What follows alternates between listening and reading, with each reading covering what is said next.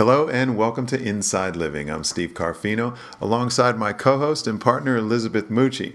Today we're talking about anxiety, with the problems and uncertainty that COVID-19 has brought on. The show is brought to you by Life on the Inside, for a happier, healthier families. And let's get right into it. Basically, anxiety is the uncertainty or the unknown. Yeah, it's fear of all of that, the fear of what's going to happen in the future, what's going to happen with the change, what's going to happen with me maybe losing my job.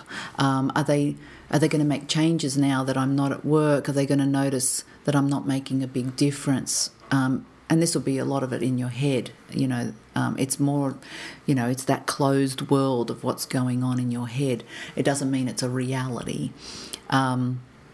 And in some cases it's very real, but it's that, am I, catastrophizing? Some people will keep going and going. And so I think a lot of the time there's a few things I tend to sort of do. Take it to the limit, sort of go, okay, what happens? If at the worst case scenario, what's going to happen? And that might be I lose that job. I can think of so many times where people have lost jobs and ended up in a much better job or a much better environment. Or there might have been bullies at work and now this is their chance. Or it might to break away from that bully. Or I didn't like that job anyway. There's a lot of positives that come from that. So I think once you play out that sort of what's the worst thing that can happen, everything else seems a lot less, dramatic.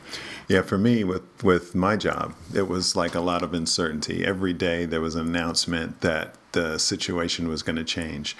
They were getting rid of casual staff. And then after that, it could be you would have to take your annual leave. Then after that, there were talks about you would have to take leave without pay. Yeah. And I think that once I kind of got my head around the fact that I didn't have any control over this, that I just had to adapt to whatever was thrown at me. I just kind of relaxed and said, there's no need to worry about it until it actually happens. So I think that for me, my anxiety was what's going to happen if. And once I kind of let go of that, I felt a lot better. Yeah, exactly. And then there's other factors involved with anxiety. So that's probably a common one for many people, whether they've ever been anxious before in their life or not. Yeah, who's never been anxious? Yeah, well, some people are more anxious than other people. And so then wondering, because some people have got, that I've spoken to really don't have that much to be anxious about as far as at the moment. It's not necessarily, they might have really secure jobs or they're just anxious about the world and what's going to happen with COVID and how it might be affecting the world in general. And they're very real concerns, like how does this change our world? And what does this mean for maybe their grandparents or their parents or, there's a lot of joy in meeting up with people and socialising, and we get, fulfillment through being able to help others and hugging and, kissing other people and warmth. And, that's why we do those things, because they are really rewarding or fulfilling emotionally for us. So this is us having to change and adapt to that sort of that situation that or constrictions that have been placed on us, And so there's definitely those things that are very real, but it doesn't help us to be anxious about it because there's nothing we can do about it in the sense of from a world scale, we can't control how people interact and whether they listen to rules and things like that. But what we can control is how we behave. How we might help others behave and influence or inspire and come up with ideas and things like that. So I think it's better if we just deal with the things that we actually can control. I do this with illness as well. People will come to me with some pretty serious illnesses and really serious autoimmune diseases and, just, problems that haven't been solved for a really long time, like chronic fatigue. They don't know what's happening or why, or pain, and no one can figure out why they're in so much pain. or exhaustion, and they just don't know. So I always say to them, look, how about with the things that we can control in your body, let's work on those and better them and make them as high a standard as we can. And let's then see how our body working at 80% better, how that affects the 20% that might be experiencing some, defect or disease. And a lot of the time they get better because they've worked on bettering the things that they can actually control, and it really minimises the impact of the things that they can't control.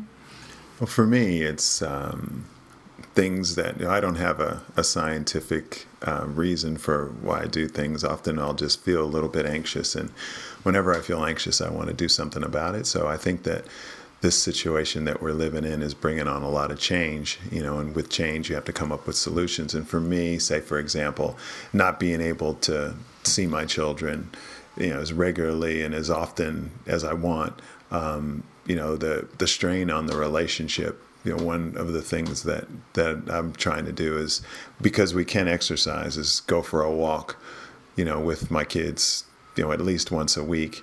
And in that walk, we've just kind of drummed up some conversations that we've never really had before, which has been pretty good. And one of the things was, what are you going to do? I was talking to my daughter, what are you going to do in this situation? You have a lot more time on your hands, instead of, sitting there and saying how bored you are. What is something that you can do that you've never had time to do before?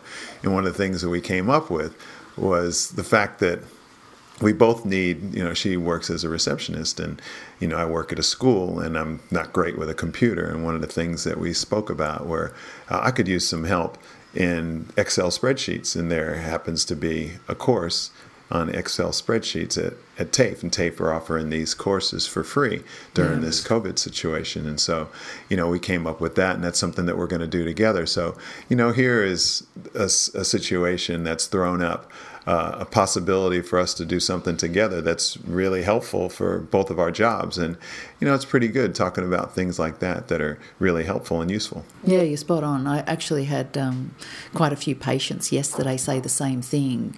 I keep asking them, how are you coping with the COVID situation as I start a consultation? And so many of them are saying, actually, this is great. I'm sort of doing things that I didn't have to do. I didn't have a chance to do before, like courses or exercise, or spending time playing with the kids in ways I didn't get to do, or just meditating, things that we don't, taking baths and relaxing, the things that they took. There's no way they could have done in a busy lifestyle by the time they've travelled an hour to work and an hour back, and just I suppose we adapt. Now we're sort of saying to ourselves, look, we're going to go to the shop. We can't go constantly to the shop, so therefore let's think about writing lists, and let's think about what we need to do so that we might do that once in a week instead of I forgot this again. We're putting better strategies in place so that we can be more efficient with our time and our situation. And I think that's great, because often, and this is what I was saying to a bunch of them, was now we get to see how our world is without all the distractions, so many distractions, or maybe the strategies of being lazy and just constantly hopping in our car and going and doing whatever we want to do, instead of being planned in some ways and maybe relaxing in others. That's what I was saying to them. At least at the home, wherever you can now, chill out. You get to chill out. Wherever you get to lay in the sun, especially in the morning, try and do that, or maybe reading books that they didn't get to do. So yeah, it is definitely a chance where we go, well, while we've got all this time on our hands, let's try and do things that we really didn't do that are constructive. I'm sure there's a whole bunch of people out there doing destructive things with a lot of time on their hands, and that's where we can make a difference, is just keep trying to inspire people to be constructive. What are some of the major situations that come up when people come to you for help and how to deal with their anxiety? What are some of the, obviously, the job situation, the financial situation, not being able to pay their bills. Obviously, would cause anxiety. The anxiety of, as we spoke about before with homeschooling. The kids are home where the parents may not have been in school for quite some time and don't have the tools to be able to assist their kids when they have questions about their homework. That would have been a tough one for me. Thank goodness my kids were out of school. So, what are some of the main the main forms of anxiety that you come across when you speak to your patients? So with anxiety just in general, so there's some of us, lots of us, that actually just have anxiety. We're warriors. And they'll be for different reasons. And so often I will try and get a bit of a background of how they were raised. What did they have as examples as parents because they may have been raised by parents who were really anxious. And so without even knowing, they've just been brought up to think that was right, to quickly worry about things, and it's learnt behaviour.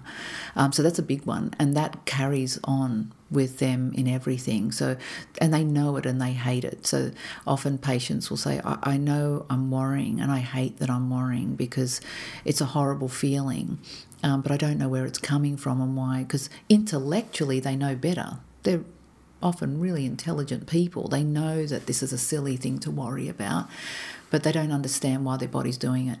And so what often happens is in the first 3 years of your life, that's where a lot of your emotional development's happening.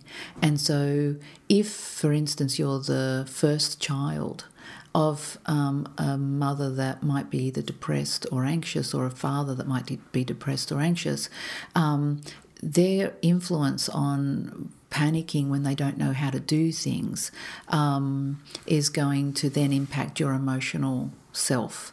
And so often we will see that that'll play out in a child when you were anxious with them. They may become quite anxious children themselves, and then into anxious adults if it's not sort of cleared up as a child.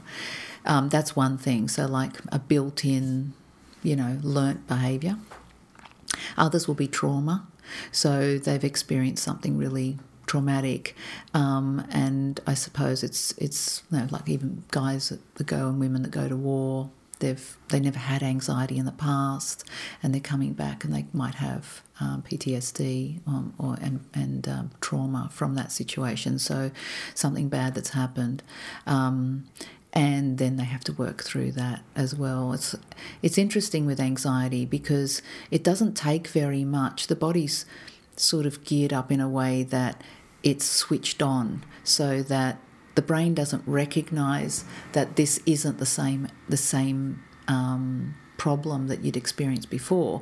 It just goes worry and will flare up into a panic because at one point you worried and panicked about something, and it will, like say for instance, if a spider was crawling on you at one point and you panicked as a child and thought maybe that's going to hurt me because you'd heard that some of them can kill you, every time you see a spider you might then go into that fear and panic, and we know lots of phobias happen that way as well. You might have been bitten by a dog as a child, and so there's that. So there's then the other reasons will be that your nervous system is hyperactive because you're stimulating it all the time, and that might be with stimulants as either drug stimulants, or it could be coffee, or it could be sugars, alcohol. They're all stimulants, and so you may already have a very sensitive nervous system, and now you're heightening it, thinking that I'm not doing anything other than just drinking a couple of coffees a day. So are you saying that your diet affects your stress level? So I've heard you say something about your cortisol level. Exactly, and we'll go more into that in our next podcast. But definitely stimulants are going to raise cortisol levels, which will put us into that fight or flight. So you might not feel scared and want to run away, but you might now feel really aggravated and agitated and be really hard to live with because you're not taking care of that sort of stuff. So what cuts down on anxiety? Like strategies or a plan or What would you suggest? So definitely you want to lower the cortisol levels. So if your cortisol levels are high, deep breathing, trying meditation's a big one. Deep breathing, just sitting in the moment, lowering your breath rate, breathing with your diaphragm, chewing your food really well. Big one, actually.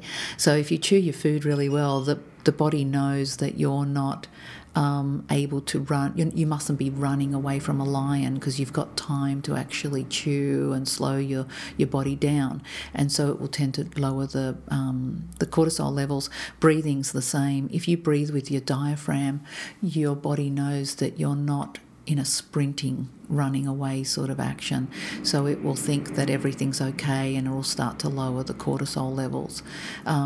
So that's technically from a biochemical way, you can sort of improve it. Environment's a big one. So cleaning up your environment, having structure to your environment, structure to your day, helps so that nothing's just sort of sprung on you at the last minute.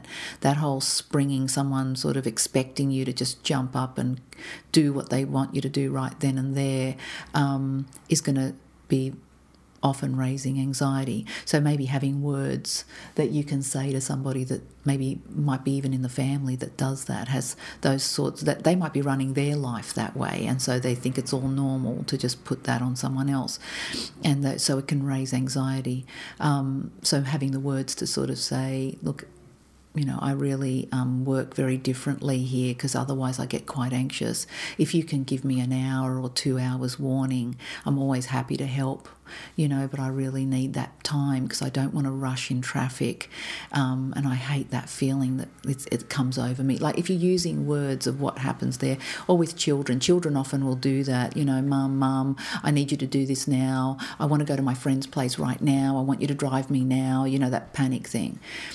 I suppose talking to them through that, look, you're going to go, I'm happy for you to go, but I'm going to need some time. So just ring up your friend, you're talking calmly, just tell them, I can't come right now, but I can be there in an hour. And it's great for them because it teaches them not to just sort of panic about things as well. It's also good because I'm sure you come across this. It's like me when I go get a golf lesson and then I'm hitting the ball great, and then I go out on the golf course and then I kind of lose the plot.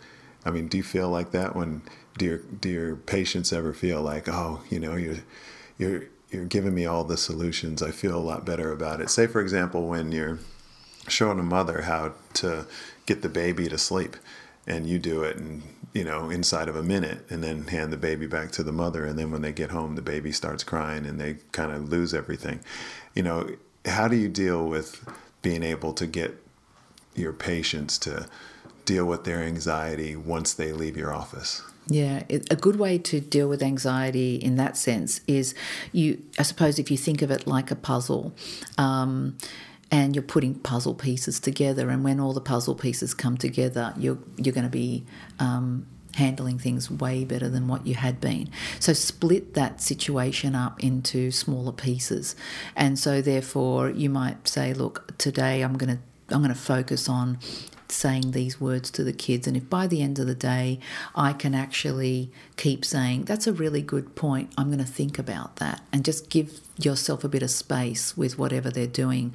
Or you might sort of say in the baby situation, you might go, look, there's a lot of things that might make that baby cry, so how about we focus on burping the baby really well, wrapping the baby really well. And don't worry if the baby doesn't go to sleep really quickly, but just holding it and just learning to sort of be okay with the baby in your arms and soothing the baby that way, and humming. You're breaking down things in pieces that they can sort of go, today I'll use a couple of these strategies, and then I'll keep adding more and more strategies. It's like a fine-tuning. So you just want to do the gross stuff first, the major things, and then start to fine-tune as you go and perfect it and better it as you go along. All right. Well, I'm thinking that we're running out of a bit of time right now. Is there anything you want to cover before I wrap this baby up? Let me think. I suppose being prepared in a situation at the moment with COVID, being prepared is going to lower the anxiety. So if you're thinking, you know what, I don't know if I'm going to have a job in 2 months' time. So how about I just spend money on the things that I need to spend money on and not on the things that I just want to spend money on. Let's just do that and put a bit of savings aside, so because I don't know about the future. And often that'll just calm you down to think that's okay, at least I've got a little bit in the bank that I can sort of go a little bit longer if I need to. With your shopping, what do I actually really need? Planning what you want to spend, have some sort of idea of how can I save, maybe with shopping. Do we need to buy lunches every day? Can I make extra at dinner? I often will say to patients, look, make double at dinner. And that way you've got extra for leftovers the next day. And just choosing, wisely as far as choosing vegetables and fruit that are in season. They're going to be cheaper than the ones that aren't in season. It's better to eat that way anyway. But just, thinking ahead of areas that, where you might have met up with somebody and gone and had a meal, you might go, let's go for a walk together. We're getting exercise at the same time, and, able to get outside in the sun. And look, the sun, it plays a major role in our happiness. And that was the last thing I really wanted to sort of put out there was, if you can sit by a window or get out in the morning before 9 o'clock and let the sun hit your eyes without sunglasses for a good 15 minutes, it's going to raise the hormone serotonin in your system, and it's your happy hormone, and it's going to set your day better, but it's going to lift your mood. And I think that's really important, because at the moment I've noticed a lot of people are starting to get depression. They're becoming demotivated, they're becoming pessimistic and not sleeping. And it's just that with anxiety, you tend not to sleep, and it's just becoming a mess. So if we can get out in the morning, get the sunlight in our eyes, start our day off like that, eat really well, so that and we're going to talk about that, so I'm going to go into detail in our next one, but eat really well, and then at night try and get some really good sleep and rested sleep. That's going to help lift our mood and change the way we feel with anxiety. Thanks for sharing all that stuff with us. Pleasure. That's all the time we have on Inside Living. If you want to keep up with us, just go to the website and follow the links. And you can also go to the App Store, look for Inside Living on Spotify. We'll see you next time.